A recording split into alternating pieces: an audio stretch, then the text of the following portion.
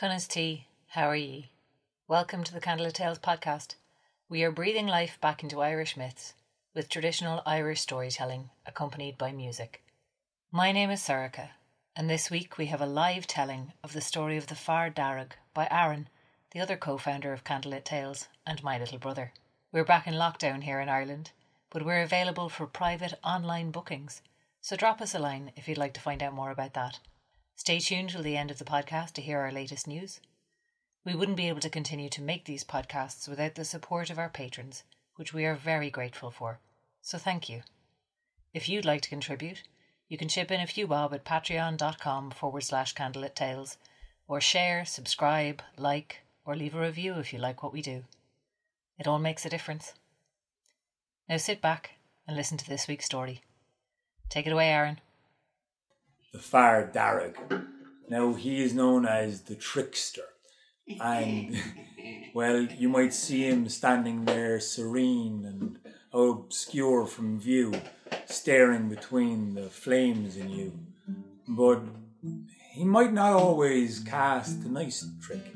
He's the one of the nasty joke. And he could even steal your child and replace it with a lump of wood. He was also known for taking anything you wanted the most. Any fortune, any love, any lover. Well, he was the one that you wouldn't want to come near you. And well, one he came to a known woman of a town. Mrs. Madigan was her name. And she had just had a baby boy. And the Fear Darragh crept with joy, bounding down the hill towards Mrs. Madigan's home. And there he spied the little child inside the window, left open. He peered inside and didn't spy a daddy's sock or a nail of iron or any other thing to ward him off. And so he crept along and inside. He caught the child, pulled him back, and with the other hand he threw in an unwanted fae. One of the creatures of the other world, one of the descendants of the Tuatha, this little unwanted fae, a changeling. He landed, the Fear Darragh disappeared, vanished out the window in a puff of smoke, bringing the child away with him, stolen away. Underneath the hill, they say, he is, maybe even till this day. And inside the window of Mrs. Madigan, this fae was left all alone. He disguised himself, weak and in the form of a body, to still resemble the child Mrs. Madigan had only those short few weeks ago. But as the morning crept on and Mrs. Madigan went on down the stairs, she opened the door to a cry she had heard no time before. She walked forwards and saw her lovely child shrieking all alone and with a strange wizened look behind his eyes. The cackles, the cries went on all day, and the following night straight through nothing she did for him could cure him or aid him or stop him from this wailing. He ate and he ate and he ate, and he continued to eat some more. And he kept on eating the entire larder, but he didn't grow fat. He just kept on wailing. It was the only time he wasn't wailing was when he was eating, actually.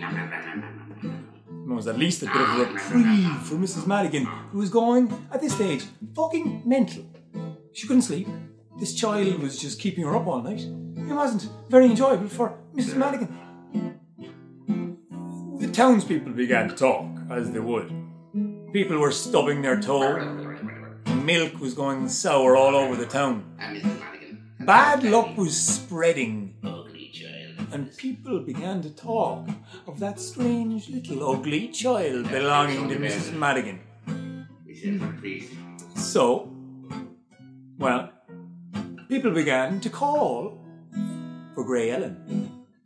Grey Ellen came to the town and walked up the long road to Mrs. Madigan's home and knocked on the door. She opened to it, and to see this strange old grey hag Cailleach, a well-known woman that could see between the veil and know and recognise the things you should do to cure those affected by the Fae. This Cailleach had strange, long, mane-like hair, greasy skin, moulded and blotched and, muddy, with warts all over, growing warts themselves, crooked teeth that hung out at angles, with moss-like mildew on it, dripping often. Her knees bent around, her ankles pointed, and at the below of her skirts you could see the very ends of her pubic hair out there, sticking out. Well, Mrs. Madigan said, "Hello, how are you?" Grey Ellen said, "You have a fairy in your house. Here's what you do." And she told Mrs. Madigan just what to do. Now, she was a bit creeped out with this whole situation, but she listened to this old hag who told her that if she had a fairy in her house, she had to make a brewery of eggshells. Now, this meant she had to crack 6 eggs and throw the eggs away and put the eggshells into a boiling pot of water. And the boiling pot of water must be on the stove in full view and in full sight of the child, who Grey Ellen suspected was in fact a changeling. Now, Mrs. Madigan did this. She cracked 6 eggs, threw the eggs away and threw the eggshells into the boiling water and made sure it was in full view of the child, who was strangely calling and asking her what she was doing. "Mammy, what are you doing?" Now, Mrs. Madigan definitely knew that her child couldn't talk 5 weeks ago. "Mammy." So the possibility of this child actually being a fairy was beginning to dawn on her. The penny was beginning to drop. Then she realised she'd better buy some time because, well, the second thing Mrs. Madigan had said to her was, when the fairy reveals itself to you, stoke a hot poker in the fire. Make it red hot. Walk towards the child and bury that poker down deep inside the throat of that changeling. Only if you do this will your stolen child be given back to you. Miss Madigan wasn't mad about that part, but when she heard the fairy talking again, "Mammy, what are you doing with that poker and the eggshells?" she decided she'd go for it. She stirred those eggs and left them alone as she grabbed the poker to turn around and ask the child, "Oh, is it wondering what it is that I'm doing that you're wondering?" "Yeah, what are you doing? Feed me?" "Well, I'm making a brewery of eggshells, my darling." "Why would you do that? Mammy, why would you do that?" Well, at this stage, Mrs. Madigan was walking slowly towards her child, and she tried to envisage holding the child's throat and ramming that hot poker down its throat. And she tripped and she fell.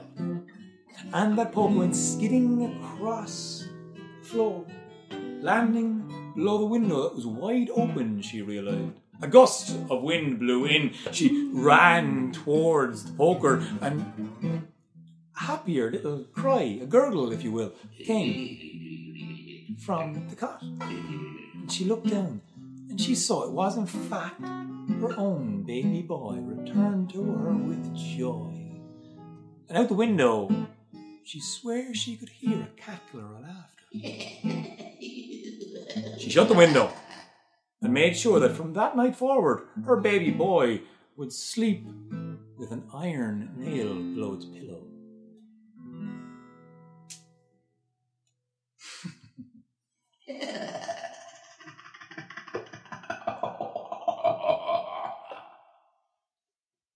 This podcast was produced and edited by Oisin Ryan, with story by Aaron Hegarty and live music by Oisin Ryan and Alan Homan.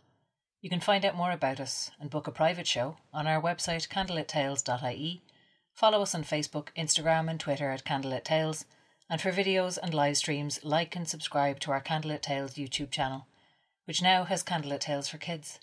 #CandleLittleTales. Liking and subscribing to our channels really helps us grow and get to more people.